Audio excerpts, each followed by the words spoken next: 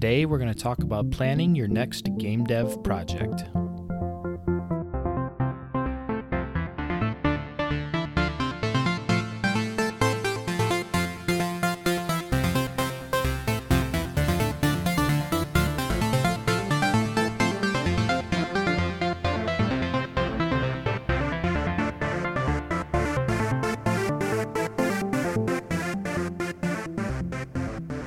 How's it going, everyone? I hope you're doing well. Welcome to the 30th episode of the Game Dev Field Guide. I am your host, Zachavelli. You can find me on Twitter and Instagram at _Zachavelli_, and catch me for the occasional game dev stream. That's twitch.tv/Zachavelli_. We also have an open community Discord. This is where we host a large part of our community, and there's an open invite link in the show notes if you're interested in joining. Lastly, today's topic was picked by the patrons over on our Patreon. The patrons get to vote on an episode topic for a main series episode, and so this episode is their first choice. In addition to that, they also sponsor a bonus episode that comes out once per month, kind of on a floating date, and everyone gets that for free, and that's kind of I guess you could look at it as a gift from the patrons. If you're interested in becoming a patron, I will leave the link to the Patreon in the show notes. With that, let's start with the Game Dev Challenge. The Game Dev Challenge is the part of the show where I give a prompt to the audience. They go on to our community Discord and make a submission to the prompt. Usually it's some sort of game design or art challenge. They're supposed to be like short little exercises that help you get some practice under your belt. Last episode was about character design, and so we did an art challenge where we designed characters and specifically their silhouettes. If you remember, a silhouette is kind of like the outline of the character all filled in black. Just so you can notice its sort of distinguishing features. And if you remember from last episode, we talked about how your brain actually reads the silhouette first, and so they're actually important for video game characters. And unfortunately, this is another one of those jams where it has a huge visual element. It's a little bit harder to describe on the audio podcast, but I still think it's important because obviously art and visual is a big part of game design. So if you want to see this referenced picture, go over to the Game Dev Field Guide community Discord and look under the Game Dev Challenge channel, and that's where you're going to find all the submissions. But anyways, the episode 29 Game Dev Challenge winner is Brainless Panda for their silhouettes of the Prophet Pears. Now, Brainless Panda describes the Prophet Pears as characters in Brainless Panda's world, and the world has a big, like, Game of Thrones crossed with VeggieTales kind of mashup, which is a really cool idea. I watched VeggieTales as a kid, and I've definitely watched Game of Thrones. Yeah, this is a really interesting sort of influences and an interesting art mashup. But anyways, silhouette kind of shows these pear-shaped characters, some maybe interesting headdress, or it kind of works in the shape of a pear with like the stem with kind of what I would imagine is like prophetic like clothes, like maybe a pope's hat. Brainless Panda also left a description of the character, so I'll read that because I think these are really cool characters just in general. These pears, as the name suggests, are prophetic. They are capable of seeing the future, the past, and even the events of the present. Their magic mostly utilizes astral projection, but they sometimes have visions induced by stimulants. They are held captive by the rogue peppers of the Nightshade Kingdom. Even though they provide great benefits to their captors, they are not treated with respect or courtesy. They are often beaten for answers, and their hands were removed to prevent escape. So, I don't remember VeggieTales being quite so dark, but I kind of like it. I like it how it's mixing the dark themes of Game of Thrones with the VeggieTales type characters. I think this is a really cool idea for a world, and these are really cool characters. And I will say that their silhouette actually stands out and works pretty well. I don't know if the vegetables, or in this case, I guess pears are fruits, but I don't know if they have if they're gendered. But based on the silhouettes, it seems like there is a kind of a male-female pair. Maybe that's just me looking into the silhouettes wrong, but that's the sense I get. So anyways, yeah, congrats to Brainless Panda for winning the episode 29 Game Dev Challenge. If you haven't seen, we recently added a bot to the community Discord that keeps track of everyone's Game Dev Challenge wins. So there's sort of a leaderboard. And so looking at the leaderboard, I believe this is Brainless Panda's first win, which puts them in a 23-way tie for fourth place. There's a lot of people with one win. So if you can get 2 wins in, you're top 5. Start participating in the Game Dev Challenge. Get your name up on the leaderboard. For this episode's Game Dev Challenge, I want you to present a one-pager game idea. Present this in sort of a game design document way. I called it a one-pager here, but later in this episode we're going to talk about game design documents, and I felt like one page is a pretty bare bones document that would allow you to complete this challenge in maybe 15-20 minutes of work. These are meant to be kind of small exercises like I've said before. So yeah, you'll probably want to use some of the ideas from this episode that we're about to talk about, but for next Game Dev Challenge, go to the Game Dev Challenge channel in the community Discord and post your paragraphs, I guess, that come in at about 1 page. You could also probably put in some kind of art test or concept art. I think most people would accept that as a submission. Remember that even if you don't participate in the Game Dev Challenge, it's nice to leave some votes on the submissions so that the winner is picked by the community. Plus, you learn a lot by seeing the work from others. So yeah, remember the community Discord link is in the show notes, and jump over there and participate. Next, let's jump over to the body of the episode. On this show, or this podcast series, I guess, I have a few episodes dedicated to the steps in the game development cycle. But it has dawned on me that we've never really talked about the very first step, or at least talked about it really in depth. So today's show is about the first step in making the game, or the first step in the development cycle of a game. And that step or phase is called a pre-production and planning phase. This is a phase that I think everyone does a little bit different, and the amount of pre-production and planning is going to highly depend on the size of your project. It's also going to depend on things like the budget and maybe even a personal factor of how much of a planner you are. Because of that last part that I mentioned being so subjective, I'll give you an idea of how much of a planner I am, and then you can gauge your own expectations from there. So in terms of planning from a 1 to a 10, 1 being no planning at all and 10 being a NASA Mars landing, I would say I'm about a 4. I like to loosely plan things so that I always have a guiding light that keeps my overall game project focused and productive.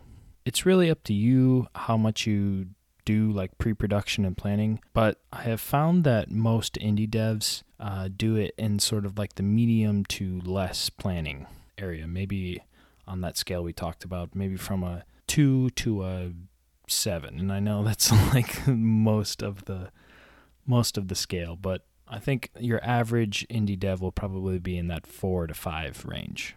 It's also a general rule of thumb that the more people you work with, the more planning you should do. This is why in AAA studios, for instance, they can spend a really long time on planning and pre-production because they have to coordinate teams of 300 people, and so everyone's got to be on the same page, and the planning has to be really good.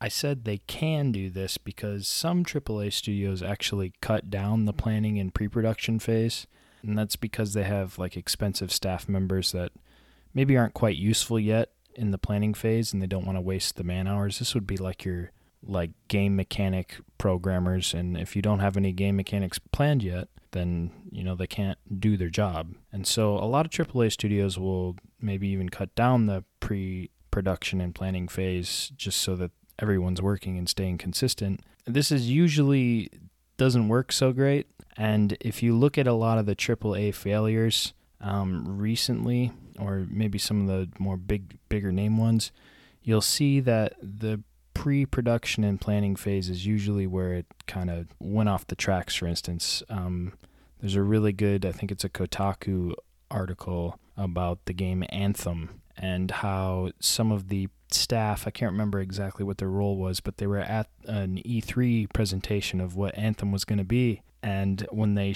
did the presentation, the staff learned what the game was going to be at the presentation, at the marketing presentation that said it's going to be out in like a year or something. So yeah, maybe don't mix your pre-production and planning phase with your marketing phase. That's a sure way to end up with a game like Anthem, which I think is finally, I think it was kind of dead on arrival, and I think they've finally given up on it. I don't know for sure, but I haven't heard much about it. But anyways, this is all to say that there's a wide range of planning and pre-production methods and efforts, but overall I think it's an important step that you should do, and today we're going to talk about the core parts of your plan and your pre-production. When you put this advice into practice, I would suggest that you decide how in-depth you want to get with the plan.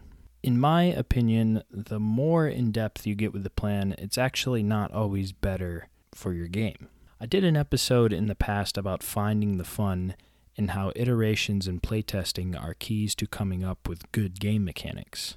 I talked about how sometimes you'll discover the game mechanics as you make it, and these game mechanics will reveal themselves in weird ways, like maybe a bug that leads into a feature, or you gained better experience and knowledge as you worked on the project, which allows you to make a better game mechanic. Be an outside influence, or just all sorts of random things that may change and morph the project as you work on it. Having an extremely rigid and in-depth plan cuts down on these opportunities, and this is especially so when planning the game mechanics. This is why I like to not go too in-depth with the plan and just keep it as a guiding light. The big problem with this, though, is that it allows for scope creep to rear its ugly head, so be really careful when you're kind of balancing this rigid plan with like off-the-cuff opportunity, because if it goes unchecked, then you're going to get way too much scope creep and never have a solid plan, and you're going to run into all the problems that come with scope creep. But if you totally block it out, you could be missing huge opportunities. That's why I like the sort of guiding light principle, because I think it keeps the project headed in the right direction with a few key things, but it doesn't cut off those outside random opportunities or influences. Like I said, it's subjective, but that's where the less in-depth planning kind of helps me personally. So next, let's talk about the key things that should be in your plan. I usually think about it from a technical, presentation, and gameplay standpoint. You could add more categories, like maybe a narrative category or like a financial category if those were applicable to your project.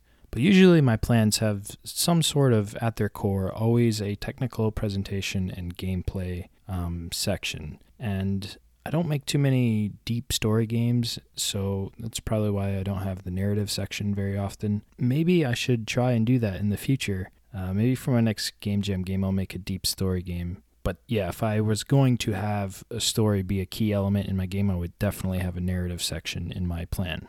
Next, what you should do is take all these plans and ideas and organize them into something called a game design document. A game design document is exactly what it sounds like, and it's basically the document that is going to be the plan for your game. It can be made with specific planning software like Milanote and Trello, and there's some others out there, but I personally prefer a good old Word document, or even what I've been doing recently is writing down all my thoughts in a notebook that I just keep on my desk. If you Google game design documents, you will find a template, or you'll find lots of templates. And some will be really in-depth and some will be pretty bare bones, so you'll have to find the one that matches your planning style that we kind of talked about before. For many Game Jam games, I usually make a one-page game design document in a notebook that I keep on my desk, like I said. For my big commercial project I'm working on right now, I do about 1 page per feature in the game, as well as an overall guiding light style sort of game design document. I usually keep my concept art, my reference art, the screen layouts, storyboards, and kind of more of the visual stuff in some kind of digital format, and this is where something like Milanote can be really useful. I mentioned that my game design document generally has 3 categories of information broken up into sections. Like I said, the sections are technical, presentation, and gameplay. Another thing that I always add to all of my game design documents is the feeling or emotion that I'm trying to capture with a specific thing that I am designing. As you know, this is my golden rule for game dev. And if you want to learn more about that, go listen to the key thought speech I gave on the first bonus episode. So yeah, I would really recommend having a short section that talks about the emotions and feelings that you want to capture, and I'll make a section dedicated to it, and I'll just write down all of those emotions and feelings and maybe some specific ideas as they relate to them. After that, we'll start breaking off the information into sections like I talked about. So first, let's talk about the technical section.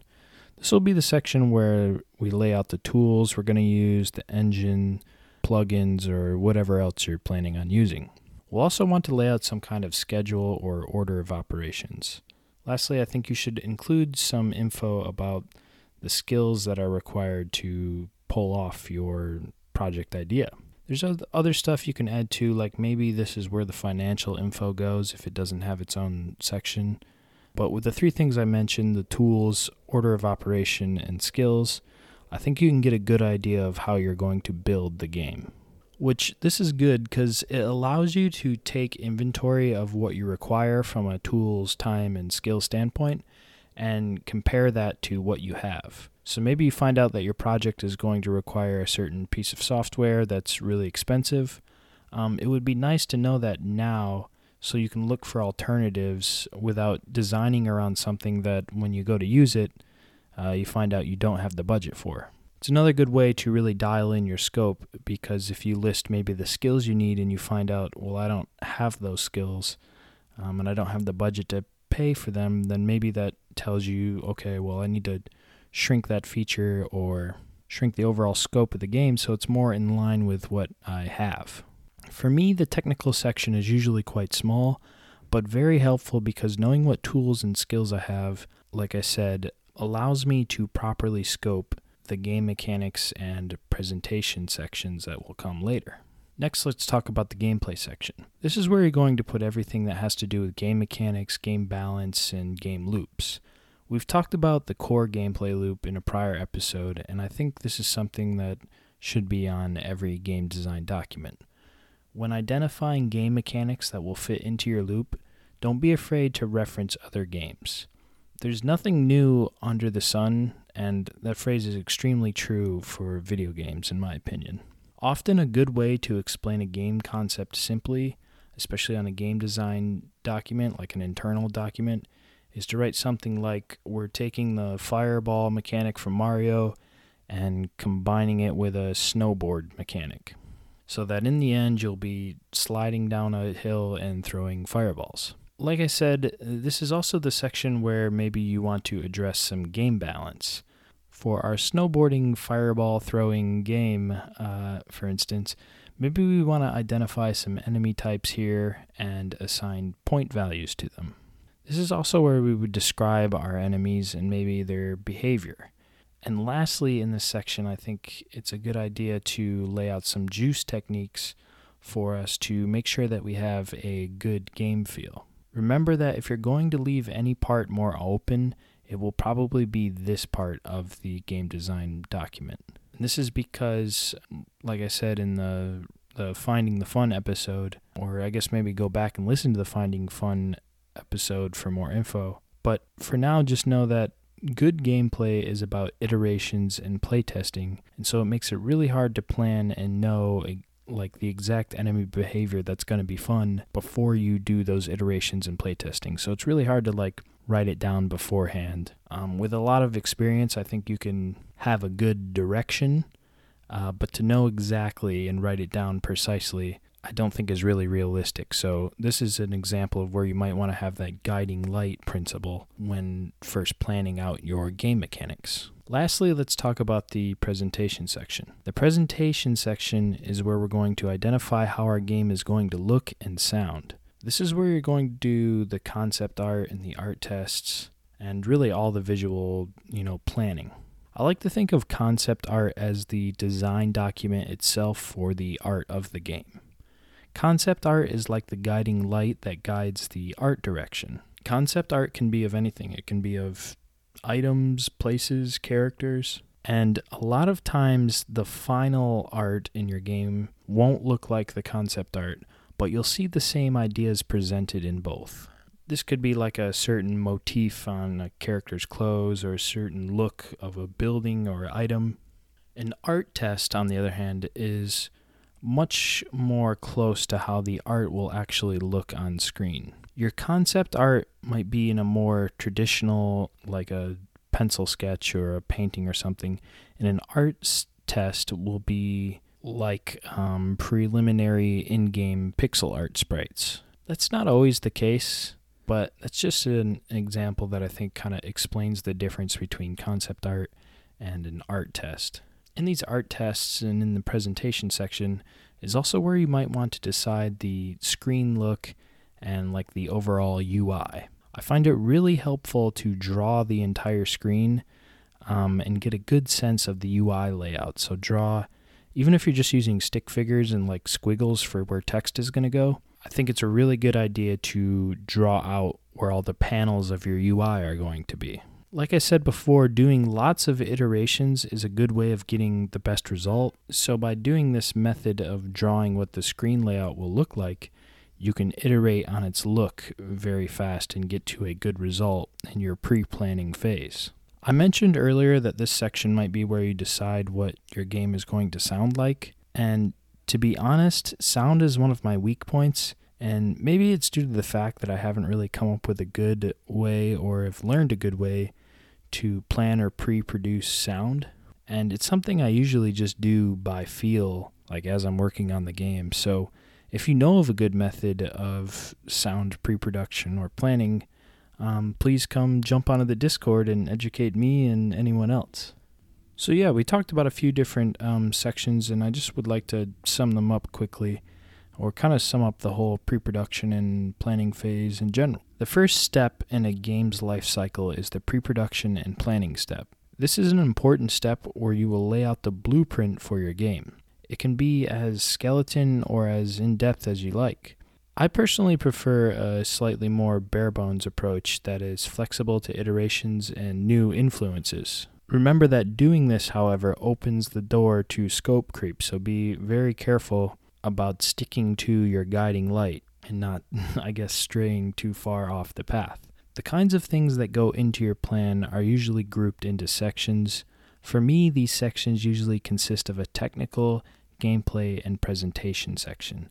You may also want to include other things like narrative or financial or other stuff like that if it's relevant to your project. All of this will be organized into something called a game design document. There is no one game design document, and you really can make it whatever you want. If you're looking for examples, you might Google a game design document template, and there will be ones all over the spectrum from bare bones to in-depth on there. There is some software out there that can help you organize it, like Trello and Milanote, but honestly, I prefer a good old Word document and notebook on my desk. In addition to the sections that I mentioned previously, I would really recommend a short section that discusses the golden rule of game dev. That is, of course, to identify the core feelings and emotions you want to capture and what you want the player to feel while experiencing your game or maybe that specific feature that you're talking about. In the technical section, you're going to lay out the tools and methods that you're going to use, as well as come up with some kind of order of operations or schedule. Remember to make a list of things that you will need, including skills, and compare that to what you have. In your gameplay section, you should describe things like the core game loop, game balance, and overall mechanics. Don't be afraid to reference other games so that you can get a clear idea of what you want. Of all the sections, this might be the one that's most open-ended because it's really hard to know what's fun before playtesting it. Lastly, remember that the presentation section, you're going to lay out the look and sound of your game. This is where your concept art and your art tests and your reference art and all that visual stuff goes. Concept art is a great way to express the ideas of your game and, in my opinion, is like the visual design document.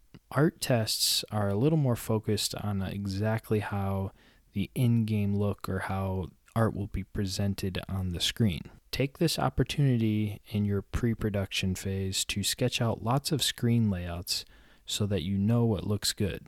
And lastly, we didn't talk about this in the episode, but I think this is a very key point. The pre-production and planning step is very important, but don't get stuck in it. There are tons and tons and tons of game developers out there who have been planning a game idea for years, but never have actually started working on it. And so I just want to leave you with this thought and maybe a warning.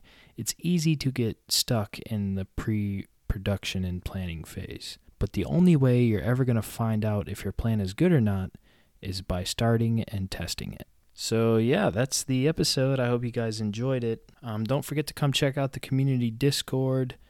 We do all sorts of fun things like a monthly game jam, game dev challenges, show and tell, and just general talk about the craft of game dev. I'll leave the open invite link in the show notes. Don't forget about the patrons, or the Patreon rather. I think there's a new poll up for what the next episode's going to be. Remember, this one was chosen by the patrons for the month of April. So yeah, I'll leave a link in the show notes in case you're interested in that. Lastly, if you want to reach out to me, you can find me on Twitter and Instagram at _Zaccavelli_. And I've been doing occasional streams on twitch.tv/Zaccavelli_. With that, I'm going to sign off. I have been Zaccavelli, and I love it when a plan comes together. I'll see you guys next time.